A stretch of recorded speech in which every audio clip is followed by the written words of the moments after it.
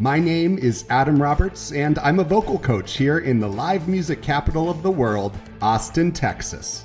I'm on a journey to learn the stories behind extraordinary voices of people I know and what makes them unique.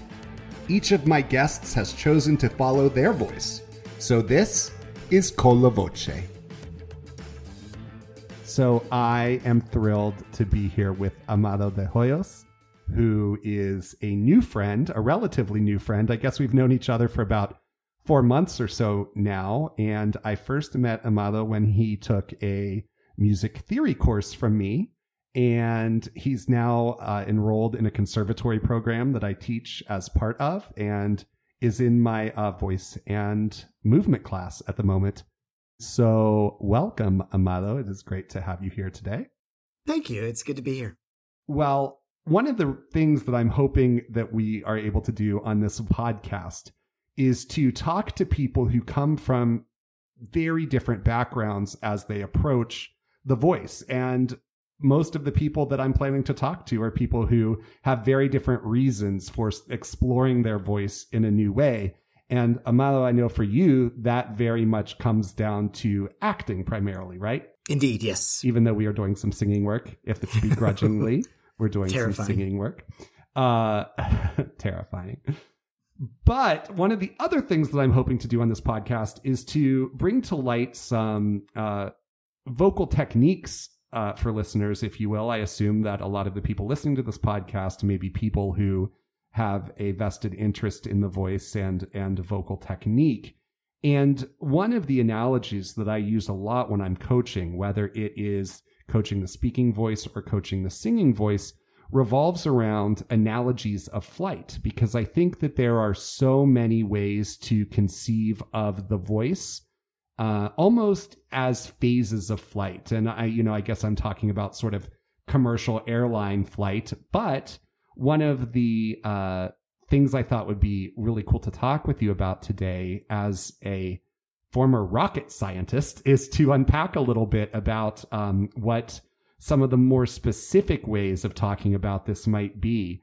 And I'm wondering if you can take us back to your, early days of thinking about rocket science as a career. Tell us a little bit about your education and then, what your work involved.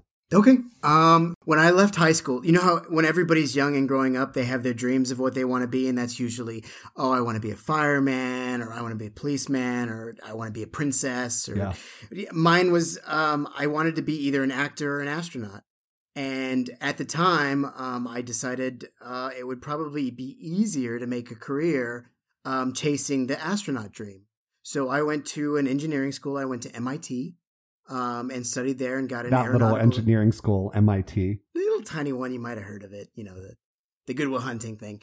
And so I got a degree in aeronautical and astronautical engineering.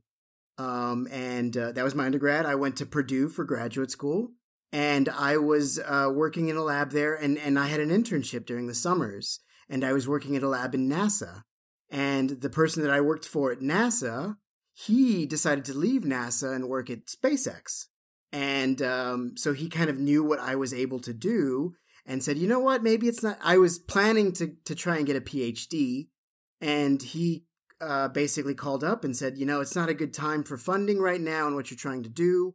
Why don't you take a little break, come work at SpaceX for a little while, and then you can go back to, graduate school or your PhD or whatever else is next. A little bit later. And so that's what I did. I finished up my master's degree and went down and worked for SpaceX. And what was supposed to be a year or two ended up turning into 8 years. Amazing. Now I want to back up for a second. I have a good friend and a former student who, this is interesting. He actually was, when he left high school and really in college, he found himself in the same situation. So he went to UT for music education, got his bachelor's degree in music education, and through the intervening couple of years really pursued acting and did some really great stage work. After he did that, he decided that he would go back to school to complete an undergraduate degree in aerospace engineering. He now works for the Jet Propulsion Laboratory at NASA. And so it's interesting how he sort of had this also this dichotomy of astronaut, because becoming an astronaut was also his goal when he started out in aerospace engineering. And so I've learned so many things that I never knew about aeronautics and just the way that becoming an astronaut works, because I think a lot of people don't really realize, I know I certainly didn't, that oftentimes astronauts are people who are going into space to conduct research on behalf of other scholars, right? It's a very big thing. Yeah. That's, in fact, a lot of what happens on the International Space Station is that they send up basically science experiments, and the astronauts up there are the people that run these experiments. So they go from one little box to another and, tweak this knob and change this and do that and record these results. So they're working on behalf of researchers here on Earth. Which is really interesting, because I think that there's this mythos around it. It's kind of like being a conductor. Sometimes people are like, what do you do they always ask me, what do you do when you're conducting? Like, what is your purpose? What do you do? But you just wave the magic wand, right? You just wave the magic wand. That's right. kind of. But people see you doing it, and a lot of people are like, oh, I want to be a conductor, but they don't really know anything that it actually entails. And I think astronaut work is similar in a way. You're just kind of like, well, we know they wear these spacesuits and they go to the space station or they land on the moon, but we don't know what they actually do when they're there. The purpose of and I know there are many purposes. It's not just science. It can be exploration, and not just necessarily only the field that goes up and sort of does scientific experiments. But I want to back up for a second and ask you, you mentioned that you did your undergraduate degree in, you said aerospace engineering and aeronautical engineering. Is that right? It's one. It's called aeronautical and astronautical engineering. Okay. So we did, half of it was planes and the other half was rockets. So that's the difference. That's what I was going to ask you. So what is the difference between, I assume astronautical would be the rocket side. Yes. And aeronautical is the plane side. Yes. Interesting. So what is the difference then between, say, for example, and I know schools are different, obviously, in programs, but what is the difference between my friend who did his aerospace engineering degree, for example, versus a program that does aeronautical and astronautical? It's probably exactly the same. Just mine has a few more letters. Interesting. Okay. So it's exactly the same thing. It's just literally what you're looking at, because I know it's another parallel between you two. He's about to do his flight instrument check test flight in the next, I think, couple of weeks. Ooh. And I know that you are working on a private pilot's license right now too, correct? I am learning to fly a plane, yes. Amazing. So he's doing the exact same thing. And it's interesting because when he was in school, not like we just talked to aerospace all day, but I don't remember him ever talking about anything to do with planes. I only really remember him talking about the things that were sort of space related and not necessarily. Because space is cooler. That's why. Is it? But what about flying a plane? Flying a plane's fun. But for me, flying a plane it's an opportunity to get from point A to point B. It's kind of like driving a car, but more scenic, and space would just way top shelf. So you go to undergrad, you get your undergrad degree. Did you know that you wanted to, was your trajectory, is it the trajectory to do what you wanted to do is basically to go right on, right? To go to grad school? Yeah, I think so. Yes. That's the thing most people do. There's no set path for, become an astronaut. If you look at the NASA astronaut selection, they take people from everywhere. So there's doctors, there's physicists, there's chemists, there's people that went through the military and were flying jets. So it's really kind of what they're looking for at the time, and the person that has the right combination of qualifications. Interesting. And so that one just seemed like one that made sense for me. How did you choose Purdue as your graduate school institution? Purdue is actually a very good school for astronautics. They have a very good rocket laboratory there. Oh, interesting. So that's one of the things that I was looking at. And for me, in particular, I was doing what's called electric propulsion.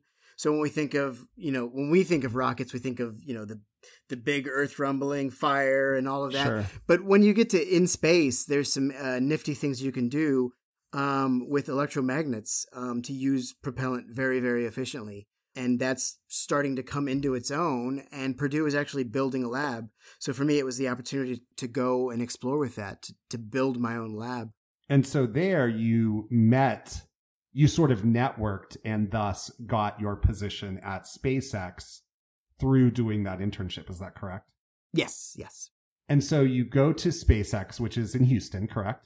No. SpaceX SpaceX is headquartered in Los Angeles, like the heart of the aerospace world. I see. But we had a testing facility here in Texas, so near Waco. So that's where I ended up back again.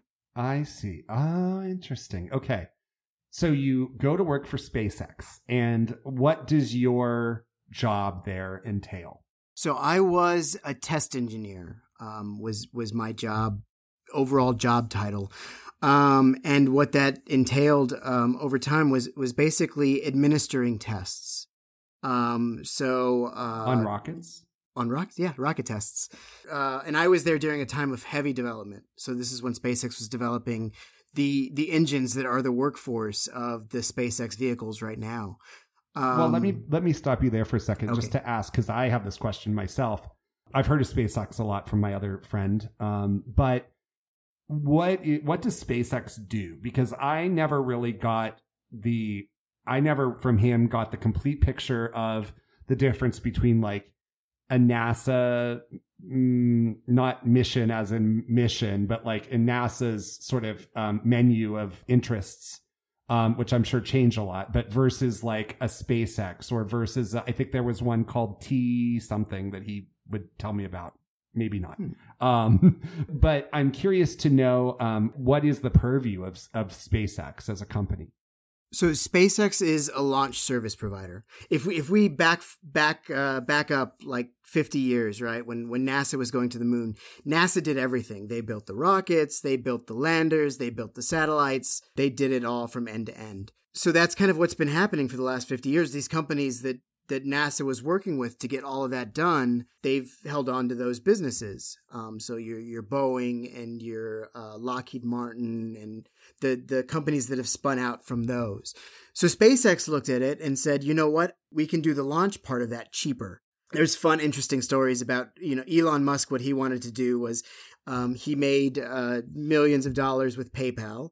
And then decided he wanted to put a greenhouse on Mars to show that it could be done. And he had gone to Russia to basically buy an old ICBM so that he could launch this greenhouse to Mars.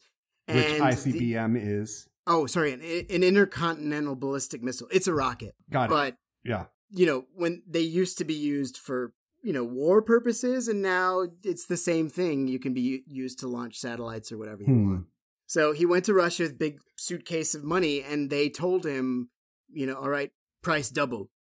And he said, that's ridiculous. And so he took his briefcase of money back to the United States and decided he could do it on his own for cheaper. And so he hired the people to help him achieve that dream. And so SpaceX came out of that.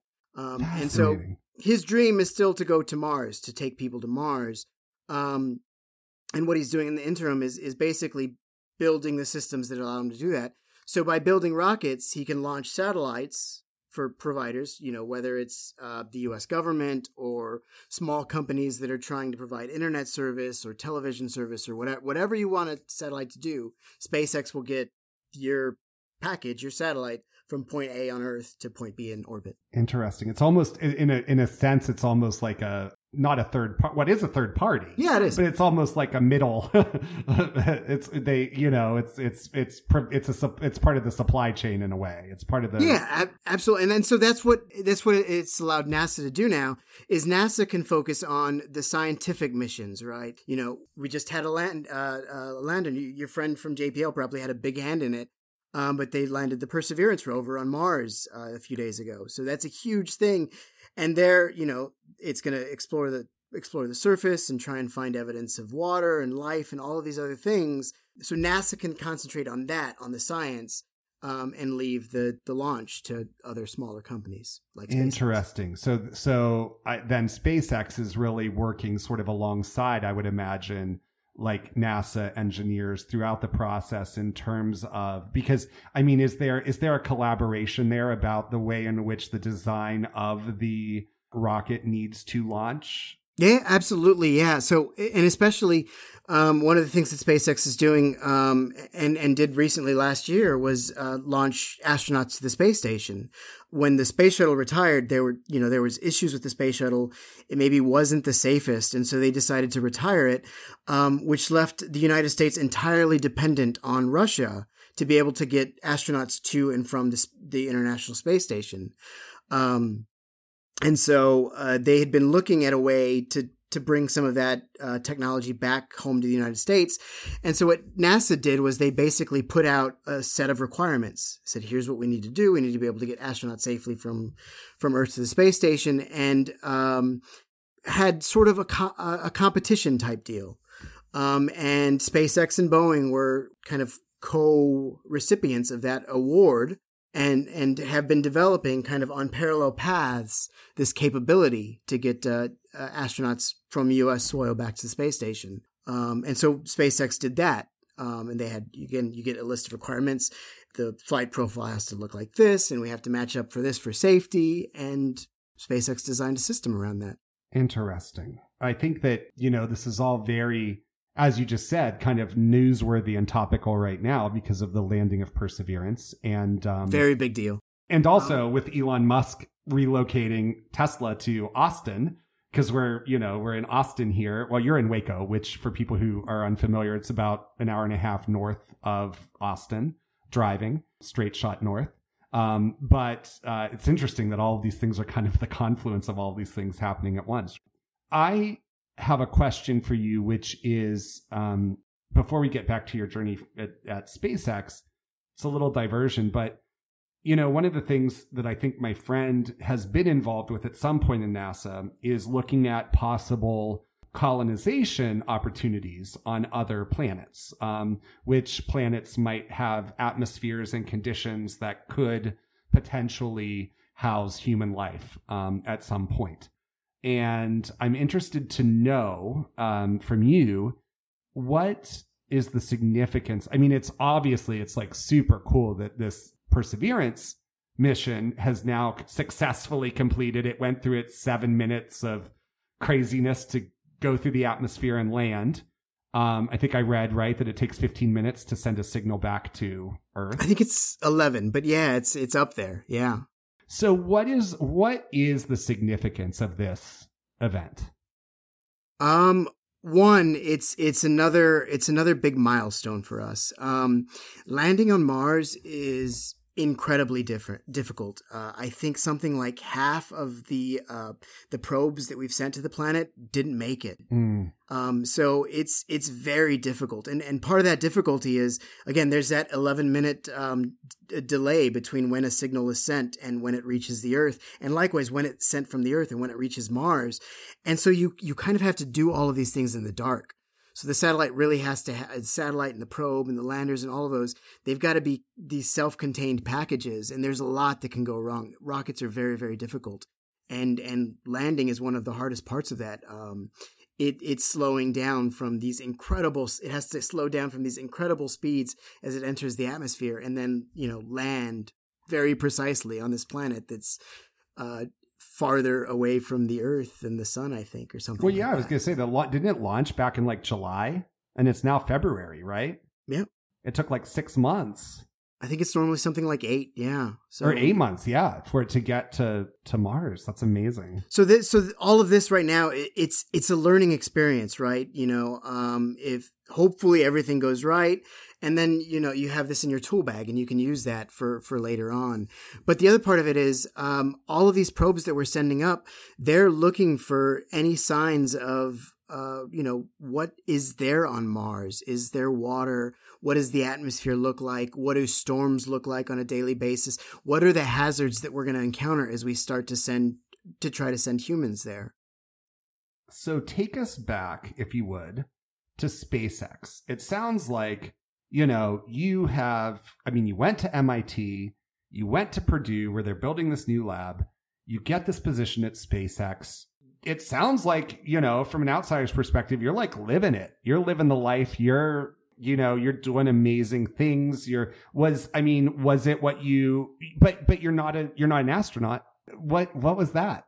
It was. No, for me, it was incredibly fun. I loved every minute of it. And the payoff for us always was, we had very long days sometimes. It was early in the development of the SpaceX systems, so things didn't always go right. And we had to find all of those problems and fix all of those problems, which sometimes is not so much fun. It ends in big fireball type problems. But the payoff at the end of the day was usually we ended up with a rocket test. So we're in a bunker a quarter mile away from where the engine is, and we turn it on. We're monitoring systems, and the ground is literally shaking around you, rumbling around you. So there is nothing like that feeling of being that near a rocket engine. And how many years were you there? So I was there for 8 years. 8 years. 8 years. Okay. So really, in your aerospace career, you worked exclusively for SpaceX. Is that right? Yeah, for the most part. Yeah. I mean, again, I had internships, but the big part of it, the actual work, was SpaceX. Amazing. So what then, let's transition to the second part of what we're talking about, and with regard to the voice. What then says to you, it's time to make a big transition? For me, it was, I guess, when I started at SpaceX, and particularly in Texas, there were 10 people working at the Texas facility. I think I was around number 400 in SpaceX overall. So it was this very small and close-knit family. And so, as the years went on, it grew and grew and grew. When I left SpaceX Texas, I think there were close to 500 people working there. So it didn't have the same small family feel that it had when I started. And it was a difficult transition for me to get, from the way that a small company can work and operate to a way a larger company has to work and operate. And so at some point I just decided, let's go see what else is on my journey. So I left. My plan was to do a little bit of traveling and see some of the highlights of the world, and then have a go at acting. And that little bit of traveling turned into a 5-year stint on the road. Which is amazing, because when you look at your social, like, your photographs of every place you've been are incredible. I mean, it's you have seen so many places and experienced so much. It's really quite amazing. It still blows my mind. It's unreal. And hopefully everybody gets that opportunity to travel. I mean, even within just the United States, we have so many wonders here. But yeah, the rest of the world is chock full of incredible. Well, and what I think is so cool, if you go to your social, is that you don't simply post photos. You really give a rundown that includes some history, that includes some of what it was like to be there, that includes a lot of almost kind of a little bit of a anthropology in a fun way. And it allows people to really get that glimpse into what you were experiencing through a very personal lens, so that it's, not necessarily, I mean, obviously National Geographic is great, but you're getting a really personal take at experiencing these things from someone who's very passionate. When I started traveling, I recognized that the opportunities that I had at that point in my life were something that the people that I was closest to, my family and friends, might never have the opportunity to do, whether because they didn't have the money or because, they had families and you can't just pick up and go to China for a month if you have that sort of commitment. So because I had that opportunity, I wanted to be able to share it as much as I possibly could. So I spend a lot of time in those posts trying to present the world at its best, in the hopes that, for some people, maybe they won't never have the opportunity to make that trip. At least they'll be able to see it. And for others, maybe it'll inspire them to go visit this thing they'd never heard of. Yeah, no, absolutely. So you were, for all intents and purposes, on the road for 5 years. Yes. Yeah. Yeah. It's incredible. So my last question, in sort of like that time frame of your life, is how did you reconcile with not, pursuing the astronaut route after you had done that work? What made you say, I want to go and do these other things, as opposed to continue toward the astronaut path? Again, it's the astronaut quote unquote path is it can be anything, again, because they're looking for a little bit of anything and everything. So theoretically, I'm still on that path. When I left SpaceX, NASA had opened up applications for astronauts at that point. And so I put in my application. I didn't hear back. It's kind of a shame, but and last year they had another opening for applications. So my application is there. It's kind of mine is an interesting journey, because I did have this 8 years of engineering experience with rockets, and then it's easy and hard to explain the last 5 years, and basically trying to explain, I wasn't on a beach for 5 years drinking umbrella drinks. Right. I was out exploring and trying to share the world. And I think I would do a good job of exploring and sharing the solar system or the universe. Or so maybe NASA will see that and decide it's time, but I've not yet given up on that. Well, let's get into the performing side of things. You said that when you were younger, you even sort of in high school, you were saying, I could pursue this acting side, I could pursue this aerospace side. And it sort of seems like the aerospace side is going to be more practical, and I love it too. So it tips the scale, right? What about acting back then inspired you to want to potentially pursue a career in it? I've just always loved acting. Aerospace was a passion for me. Trying to be an astronaut was a passion for me. But given the choice between the two, I would have pursued acting if I'd have known, for a certainty that it would have been a successful endeavor for me. So right now, this is the opportunity for me to pursue a dream. So that's kind of what I'm doing. And what are your hopes for your, do you have goals? Do you have dreams? Do you have, a trajectory mapped out in your mind for yourself as an actor? Yes and no.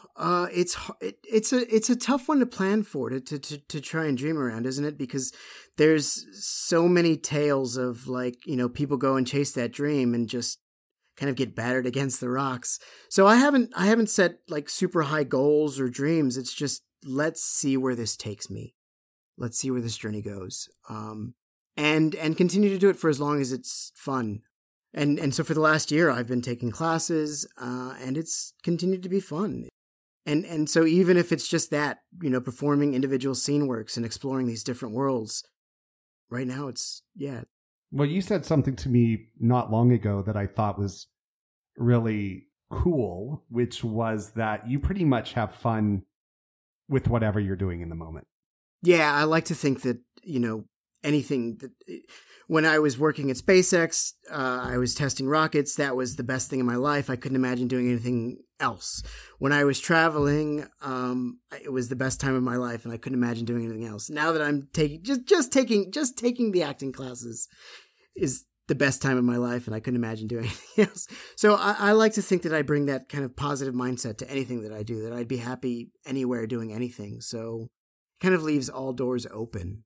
Positive, and also I think something that a lot of people really wish that they had. I mean, the more that I've worked with individual people pursuing a career in the arts or in the entertainment or performance industries, the more you realize that truly there are as many people as you meet who say, I just could never imagine doing anything else.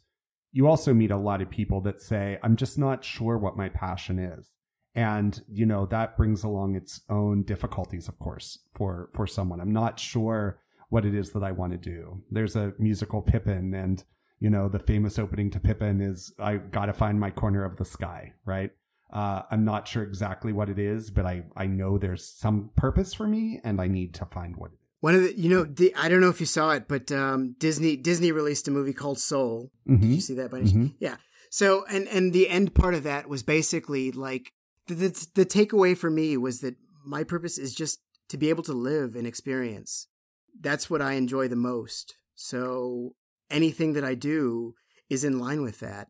And one of the great things about acting has always been you get so many experiences so quickly, because you're going to live through the range of human experiences, the loss, the pain, the falling in love, all in the span of a 5-minute scene or a 2-hour play or a 10-year series or whatever it is. Absolutely. So, Amado, we now have the segment of Con la Voce that is called Voice Memos. Are you ready? Uh-oh. Okay. Wait. Okay, I'm ready.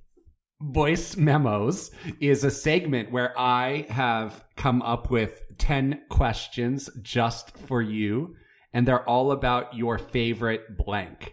So I'm going to ask you who or what is your favorite blank. There are 10 of them. You don't get... And they're not going to be multiple choice. They're not going to be multiple choice because I don't know your favorite everything. So I'm going to ask you what your favorite blank is. No explanation. You just have to give whatever comes to the top of your head. Do I get a little bit of time to think about it? Well, this is a podcast, so you know what happens with dead air. Dead air is not the best. Just edit it out. Well, that might happen anyway. Okay. Are you ready for Voice Memos? I don't think so, but yeah, let's go.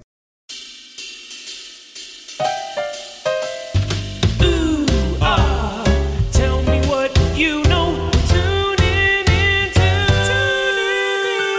Voice Memos.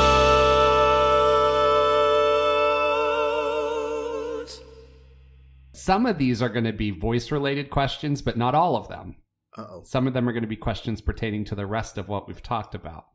Uh-oh. Here we go. Amado, who is your favorite singer? I would have to go with Whitney Houston. Ooh. Favorite Yeah, she was astronaut. amazing. Favorite astronaut. No explanation. Hey, I'm thinking. No I'm explanation buying necessary time. for I'm buying her. time. Favorite astronaut. Favorite astronaut. I actually have to go Soviet and go with Yuri Gagarin because he was first. Okay. Mini explanation. No explanations. Mini. Favorite album. I'm an old alternative rock person, so the original Third Eye Blind. Oh. I don't even know what the album name is. You could have just stopped with old. Okay. Favorite space mission. Obviously the lunar landing. Yeah, what a leap that was. Obviously. Favorite movie soundtrack. The Greatest Showman. Okay. By a mile. By a mile. Favorite musical group. Ooh. Oh. I'm just gonna say the Beatles. Okay. Favorite speaker or thought leader. Dr. Martin Luther King Jr. Okay. Yeah. Favorite musical genre. Again, I'm alternative rock, so yeah, judge me. Oh, I do. I know you are. I know. Oh, I you do. Your listeners too. Favorite song about space. You know, it's a downer, but Major Tom. Major Tom. It's called Space Oddity, but everybody knows. Oh, is that what that's called? That song? That little song? I'm just making sure. And finally, number 10, your favorite podcast host. Ooh, wow. Oh, this is tough. I don't really listen to too many podcasts, so you can just go with me and we're good. That's great. Thanks so much. And that was Voice Memos. Before we get back to our interview, a big shout out to Riley Wesson for editing this episode, Scott Ferguson for graphic design, and Jay Quinton Johnson for writing and performing the Voice Memos theme. Voice Memos. Now I want to move on to talking a little bit about those two things put together. Okay. You know, as a vocal coach, whether I'm working with people who sing or whether I'm working with people who speak, probably more along the lines of people who are singing in a certain context, particularly because I work a lot with contemporary commercial vocalists and more specifically, a lot with musical theater performers. And so, you know, there is belting in musical theater, and in musical theater, a belt is something that perceptually, as an audience member, you feel is this really powerful moment. And it can be really vocally powerful for sure. But, you know, in my mind, a lot of what the power comes from in a belt perceptually, from an audience perspective, has a lot to do with the whole performance in the moment. And not just the performance, but also the text and the music and what's happening. But what ends up happening is a lot of people will put a lot of the onus of the energy of that belt moment on their voice. So instead of saying, I'm going to, and this is a skill that has to be learned, instead of learning how to, in a moment of, because, belted moments typically happen in really big, you think defying gravity, really big cathartic moments in a song. Tomorrow, the sun will come out tomorrow, right? All of these famous belted moments. On My Own, picking musicals that folks might be more familiar with if they're not sort of in the musical theater.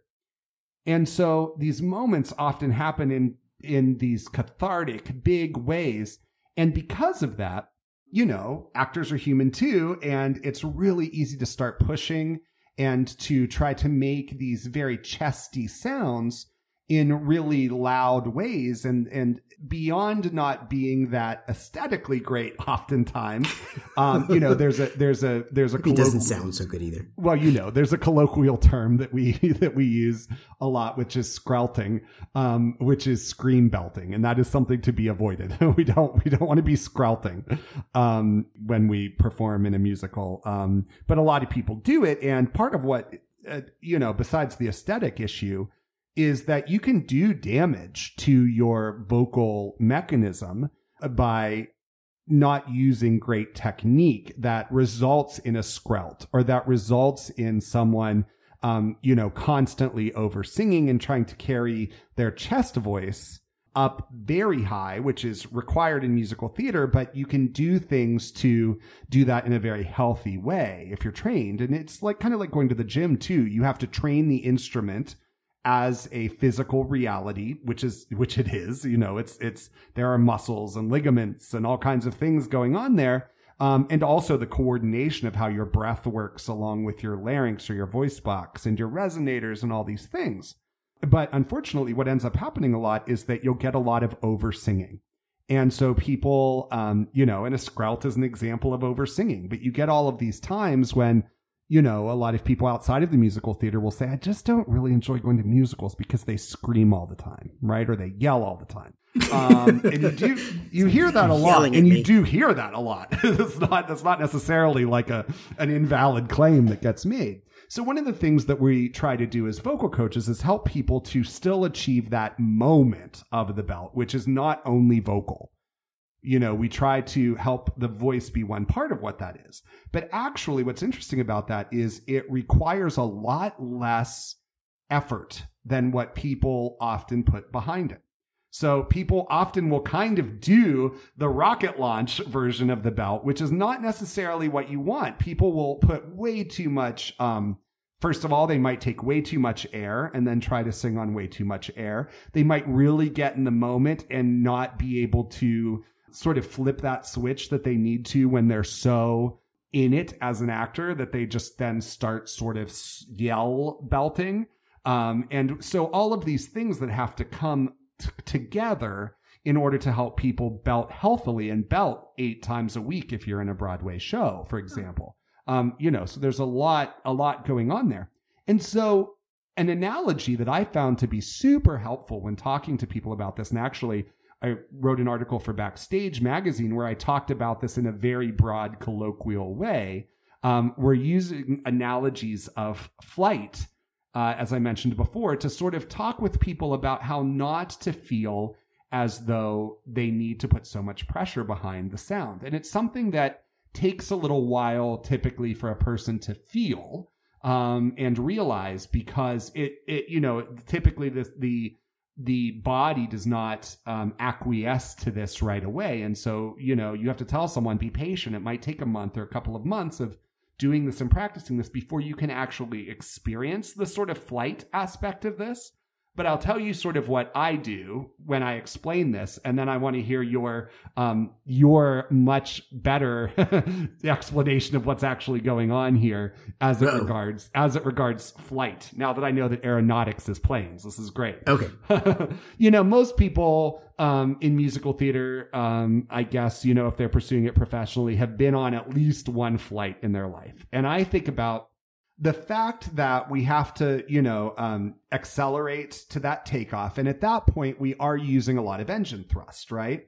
And I think that the thing that is that I differentiate a lot between when I'm talking to people in this analogy is the difference between when we're really using a lot of thrust in the engines and when we're really throttling back on the engines and allowing aerodynamics to keep the plane going in a way that is not so powered by the engines. So in the way I understand it, we need a lot of engine thrust for the takeoff aspect of flight. So we finally hit that place where the pilot rotates the plane, takes off from the runway.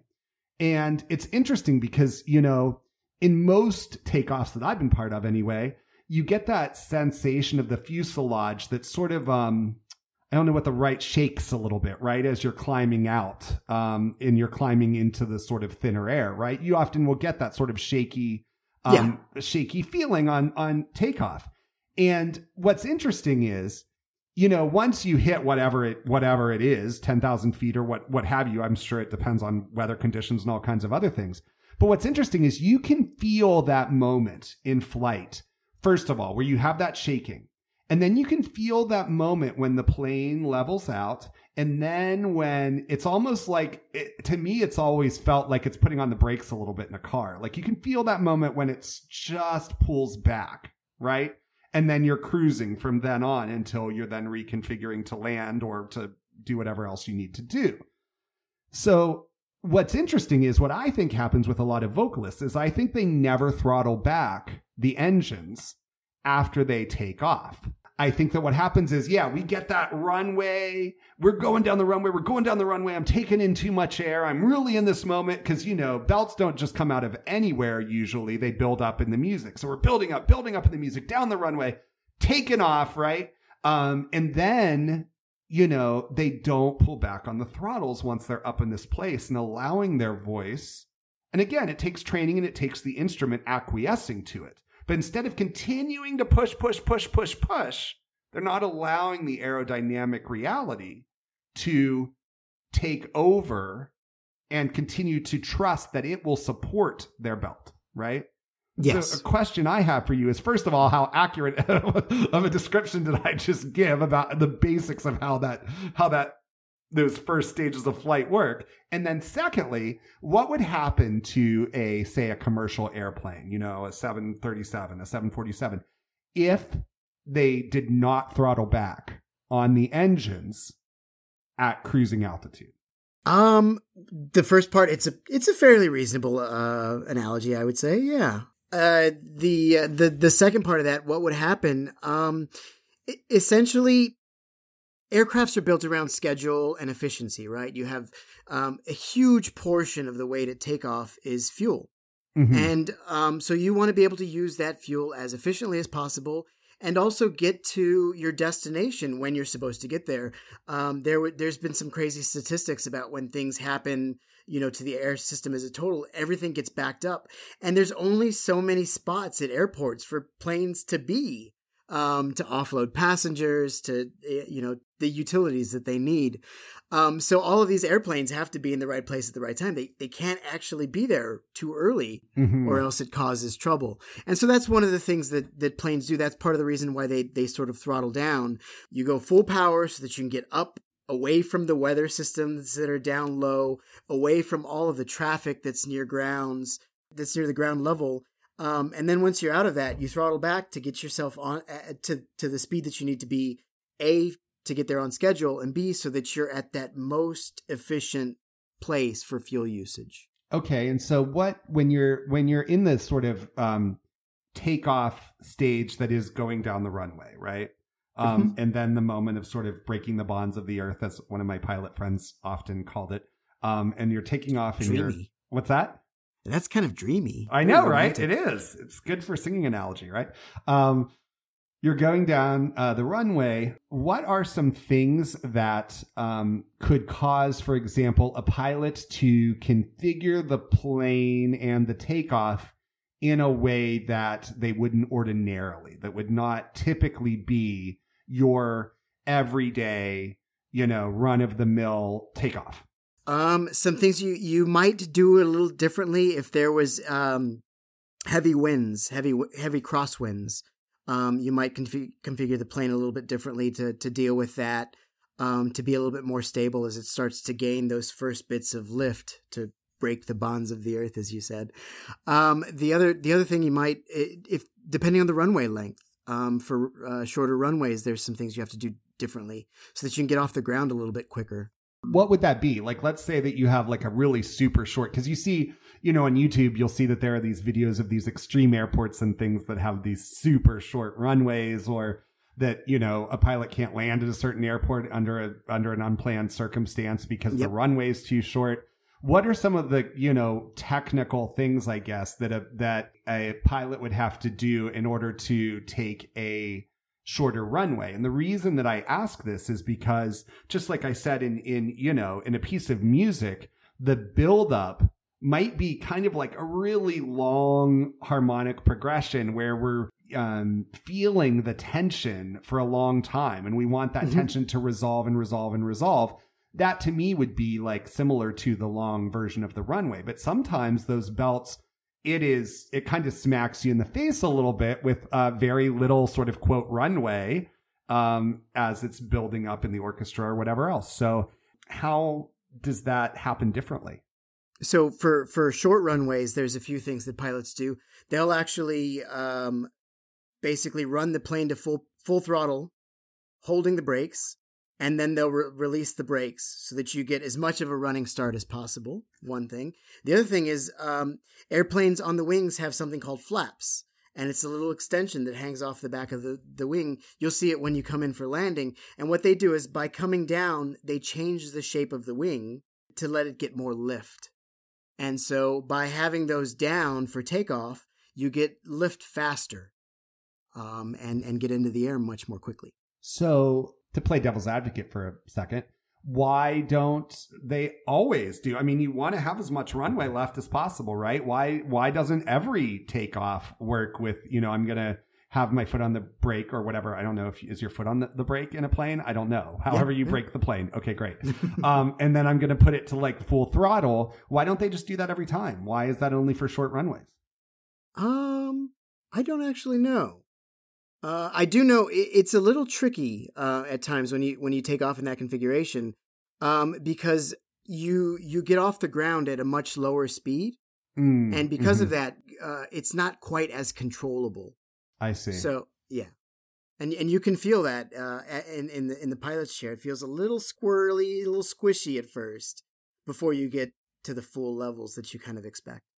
And so when we're cruising, what's happening in a regular cruise? Like I'm sure this is different in every plane and every situation, but what is the, if you throttle down, for example, when you're at cruising altitude, what is the percentage difference of the engine thrust on takeoff, for example, versus the engine's involvement in cruising? That's going to be different for every aircraft, and I wouldn't know for sure. I can tell you, for the small airplanes that I'm flying, the 2 and 4 seat Cessnas and Pipers, we go from basically 100% throttle to take off. We'll back down to close to around about 80% for. Interesting. That's way less than I thought the percentage difference would be. Yeah, and again, it's all depends on what you're trying to do. Again, I can push that up to 90, and we'll go a little bit faster, but maybe it's not quite as efficient.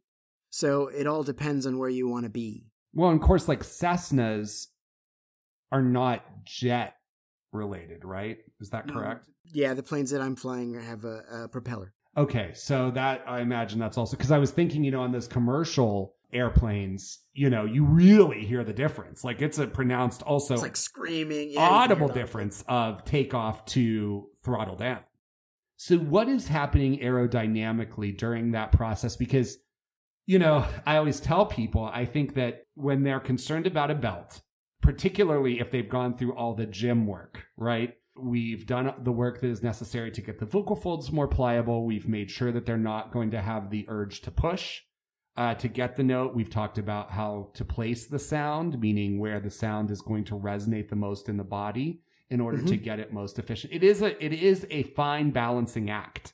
And because each individual human is built acoustically uniquely, although there are obviously, a lot of things that are the same, it's a little bit of a unique thing for each individual, although the underlying principles are similar. So when we are in this state of, one of the things that's hardest that I will say to people is, you have to back up and really look oftentimes 2 measures before or 8 notes before the actual note, because so often it's in that takeoff phase. It's not the actual note itself that's going to be the most challenging. It's going to be how you take off into that note, right? So if you're going back to the beginning of that, maybe it's the previous time you took a breath, or maybe it's in some musical way. It's, and going back and looking at how we approached, because that approach is really, I find, the most distinct characteristic of a good belt oftentimes, as opposed to the note itself.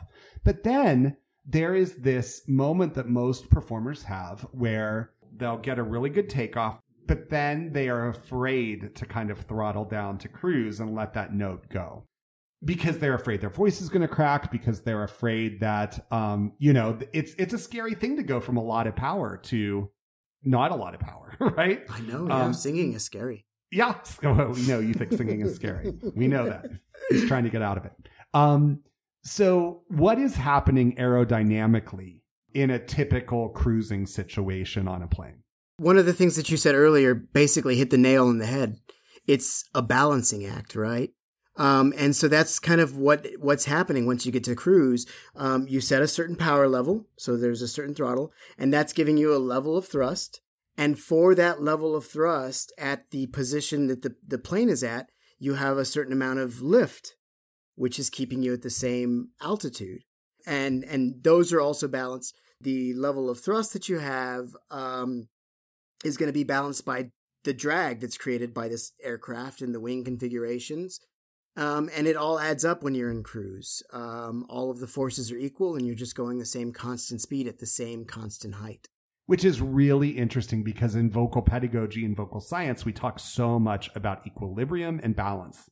Balanced onset, meaning when the sound starts, how do we balance the way that we are starting the sound in a variety of ways? Balanced breath work, equilibrium in the breath, and subglottal pressure, and all of these things. So, I mean, it's interesting, because it sounds like the forces that you're going for, equilibrium of forces in flight, is the same exact thing that we're doing when we are talking about finding equilibrium in the voice. And perhaps that baton pass, if you will, between one set of forces and one condition of force configuration and the next one. That's tricky, right? It is very, yeah. And in flight as well. Talk about that a little bit. Talk about, some of the things that someone has to be aware of if they're flying a plane, going from, I have this one set of forces in play as I'm climbing, and I have a whole other set of forces that are going to be in play when I'm cruising. But at some point, there's a area that is connecting those two, right? And I think that's very true in the voice. There's an area of the voice that in the Italian school is called the passaggio, and it's the break. We call it the break in the voice, and that's where we spend 80% of our time as vocal technicians is helping someone navigate their break, because it's very much like learning to drive a stick shift, right? And when you start, you're hitting, right? And then you learn to smooth it out. And it's very much what we're doing there. So that's an example for me of a baton pass in the voice. How does that same kind of baton pass work in terms of equilibrium with regard to, say, handing over from cruising to, or from takeoff to cruising? I mean, essentially what you're doing in the aircraft is you have to dial it to where you want it to be, right? So I've gone through the flight planning, and I know what I want my speed to be in the air, so that I can, meet specific checkpoints along my route. Beforehand. Yep. So once I get to this altitude that I've chosen, then I dial the power, and I've basically got to dial the power so that I can hit that speed. And again, as I have more power, then there's going to be more lift, but I want to keep the same altitude. So I have to change basically the nose of the plane to keep it at the same altitude. And so it's this fine tune. If I give it a little bit more power here, then I've got to also put the nose down a little bit so that I stay at the same place. And alternately, if I take some power out, then I've got to pitch the nose up a little bit to stay at the same altitude. And so that's kind of the trick of getting into that perfect cruise that you want to be. The art of it. Yeah, well, it is the art of it. And I assume that the decisions that are made in planning a flight plan ahead of time probably change at the last minute sometimes with regard to variables like weather and all sorts of other things, right? They do indeed, yes. You basically have to change your heading sometimes so that the plane, you want it to go west, but you've got to fly slightly north because the wind is going to be pushing you in the opposite direction. Well, this is a part of that analogy with the voice that I honestly hadn't even thought about, but that is really, I think, valuable to consider, which is I always tell people, moments like this, big transitions in songs, particularly when you are transitioning between what we call registers of the voice, for example, across that break and some other registration shifts, you have to pre-plan those things. And I call it choreographing the change, right? Choreographing how the placement is going to help make this seamless, this baton pass, right? Because oftentimes you're not going straight into like I said, a belt doesn't often just smack you right in the face out of nowhere. Usually you're coming up to it from another register. And that baton pass is sometimes the trickiest part of it. But you have to pre-plan that with a coach. So what vowels am I going to use? What is my dynamic going to be, meaning loud or soft or in the middle at a place? And then also for musical theater, how am I not going to let the emotion of the moment overtake me and make me push and thus, oversing, and also potentially over time doing that, do damage to my voice. And so I think that analogy of a flight plan is also so true in terms of the need to choreograph. You wouldn't it's the law to file flight plans, right? Before you, is that accurate? Not necessarily, but for certain flights, yes. Okay. But it is recommended that you always have a flight plan. Yes, absolutely. Yeah. So that you know where you're going to be, so that somebody else knows where you're going to be, all of that. Yeah. And the same is exactly the same thing, I think, in terms of how am I going to negotiate these very tricky passages in singing. So let's talk about what happens after. So we're cruising. What happens to bring a plane safely back down to landing? Some magic. I've always heard I've always heard that the landing is the most like the trickiest part. No, and when you go in to take your first your first plane flight to decide if this is something that you want to do, they sit you in the left seat, which is like the main chair, and basically it's your controls for takeoff. You go full power and you're controlling it on the way up. You pull back to get the plane off the ground. Like you do that on your first lesson before knowing anything at all about airplanes. It takes a while to learn how to land safely. But essentially what you do is you get yourself into a steady configuration so that you're descending at a very good rate. And you plan and plan and plan and train and train and train so that descent always looks exactly the same. For aircraft, you have something what's called your landing traffic pattern. And you set it up so that you're alongside the runway, and then you go about a mile out, and you turn, and you go about a mile, and you turn, and you're basically lined up a mile away from the airline, from the runway. And through all of this time, you've been at this known descent, and you've been watching your speeds, and you've been configuring the flaps and everything so that you're ready to land. And you do it over and over and over again, and it becomes second nature. And this is why I would assume in many instances, pilots need to be certified on a particular aircraft or have to have flown a certain number of hours on a particular aircraft. Because, as you said, although there are many underlying similarities, obviously, between how aircrafts work, each aircraft you're going to configure a little differently to some degree when you're doing that, right? Absolutely, yes. I mean, one of the biggest ones, and something I think a lot of people have trouble with, is landing gear. For a lot of the planes that you learn on, the landing gear is always down, and then all of a sudden you get into a streamlined version, and you have to remember to make sure that your landing gear is down, or you will be landing on the belly of the plane, and that's not so good. Not recommended. Not recommended. Yeah, and I mean, I think that that's also true with the voice. It's, you know, as I said, although there are many underlying principles, there are some individual similarities to individual voices. And so, and even styles in which you're singing, you know, so you could sort of talk about to some degree the style in which a person is singing in the moment, or the genre in which a person is singing as being, yeah, we're singing, that's the same, but you know, the amount of time that you spend in that style obviously is going to impact your success in the way that you handle planned situations, certainly, but even more probably, obviously unplanned situations as well. Yeah, and certainly, and that's one of the biggest things you learn flying an aircraft is how to be ready when things are not what you expect, when things are not normal. Absolutely. Well, I have to say, this was such a pleasure to have you and to speak with you about this, because it's something that I have talked a lot about in very general terms. And now I have way more specific ways to talk about incorporating this analogy. And certainly, like you said about the flight plan and choreographing all the different parameters of a song and of difficult passages. And this has been really insightful. And I always love learning new things that are outside of the realm of the voice as well, obviously. And so I've learned a lot about flight and a lot about aeronautics and the basics of those things. And now I know what SpaceX does. So look at that.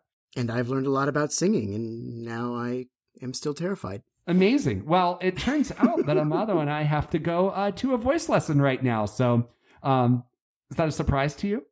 Yeah, y'all wish me luck. Cricket. For everyone who's listening, wish Amazing. me luck. Well, we'll see how it goes. Thanks again for being here. And thanks to all of you for listening. We'll see you next time. Thank you for having me. Thanks for joining me on today's episode of Con la Voce. And until next time, remember, follow your heart and follow your voice.